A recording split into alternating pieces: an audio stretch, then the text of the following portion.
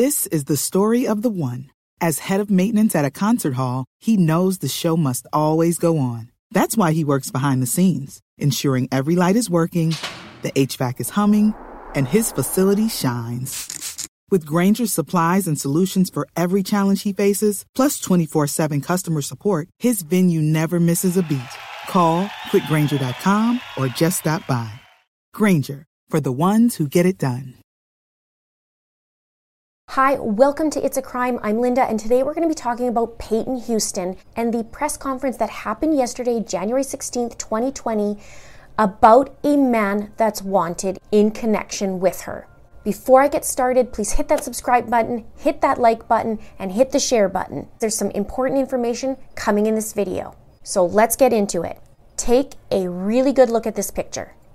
A really good look. And then share this video to every single platform you can think of.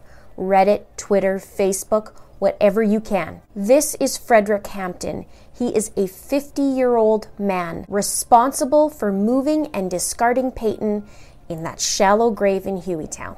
And now police are searching for him. They do have a warrant out for his arrest. He is charged with abuse of a corpse and a violation of the Sex Offender Notification Act. He is not currently charged in connection with Paighton's death. He's only charged with the actions following her death, and in this case would be taking her and disposing of her and burying her. So who is this guy? We know that he's a registered sex offender, and this man was in jail for 20 years from 1992 to 2012 for a terrible sex crime. Now, a woman was abducted at gunpoint at a bus stop in Birmingham, Alabama, and she was sexually assaulted by 7 men. Pure evil and totally disgusting. Now, one of the men, I believe, was his brother. And from the looks of things from my digging, a lot of this family carry the same type of crimes. And when I looked into it, Birmingham currently has 610 registered sex offenders listed on the Alabama Sex Offender Registry in a city of 200,000 people.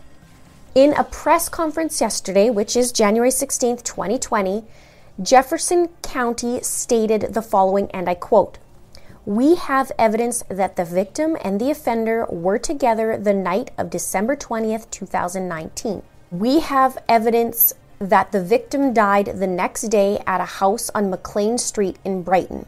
We have evidence that after the victim died, her body was disposed of in a criminal manner by Fredrick Hampton.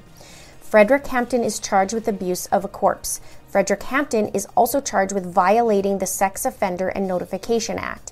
If additional evidence is developed, Hampton could face additional charges. The next step is to find Hampton and take him into custody."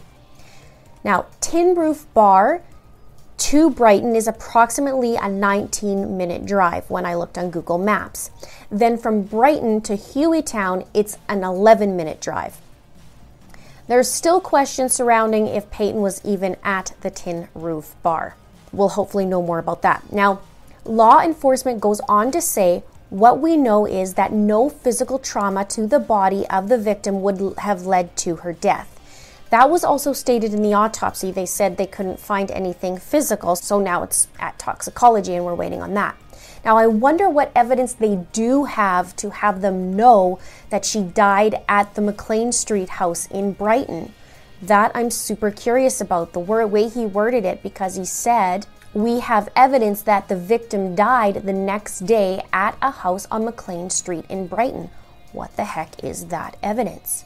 Now, when I did a little looky-loo on McLean Street, there's a few Hamptons that come up.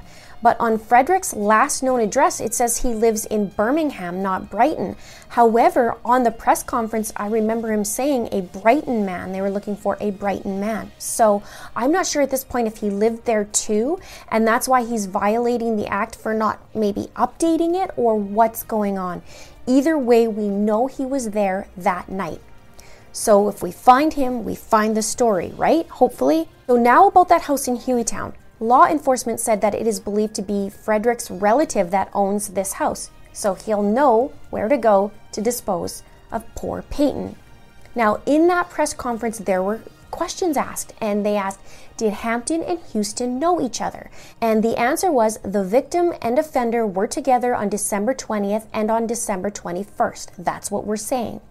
So the next question, are you saying that her and Hampton left the bar together, or do you know?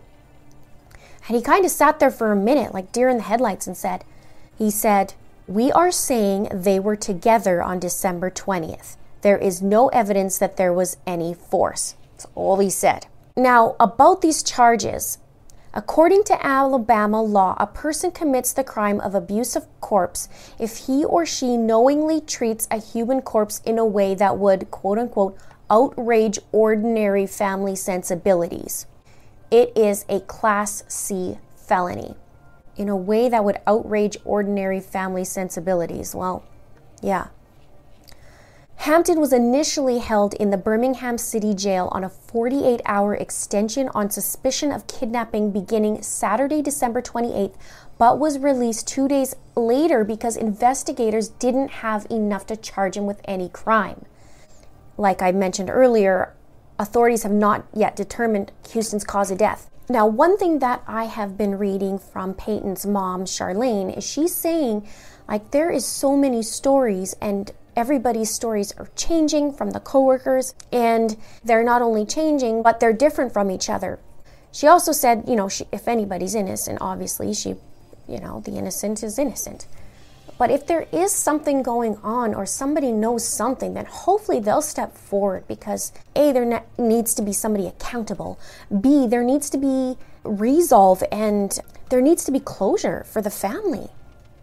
And there needs to be somebody responsible for this. So somebody has to come forward. And hopefully, if this video is shared, that somebody is watching that maybe law enforcement hasn't talked to yet, and they know something, just come forward or do it anonymously or something. Because this is crazy. And what it makes me think of, and I don't know why, but it keeps popping in my head. You know that show, How to Get Away with Murder? I watch it all the time. If you do watch it, let me know you watch it down in the comments below. But I keep thinking about this show.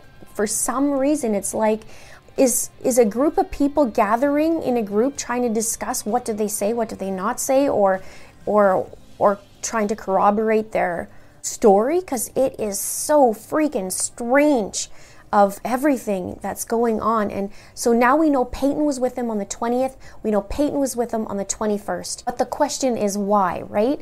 And the other thing I've been thinking about, of course, is that strange text.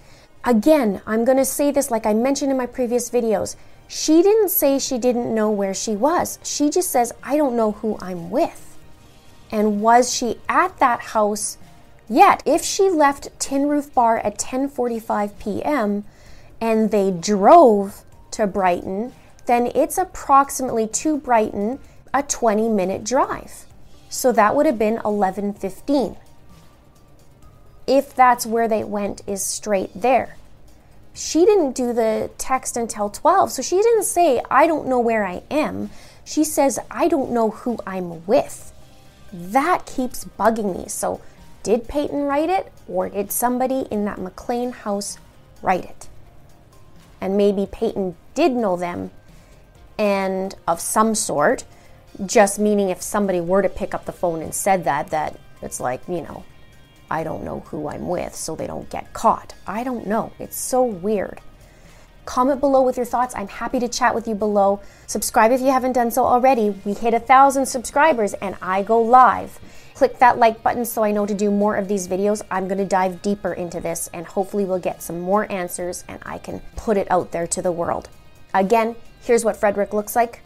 Take a really good look and let's find him. Thank you so much for watching. See you soon. At Grand Canyon University, we believe in equal opportunity, and the American dream starts with purpose. Whether your pursuit involves a bachelor's, master's, or doctoral degree, GCU's learning environments are designed for supportive networking and collaboration. With over 330 academic programs, GCU provides a path to help you fulfill your dreams. The pursuit to serve others is yours. Find your purpose at GCU. Private, Christian, affordable. Visit gcu.edu.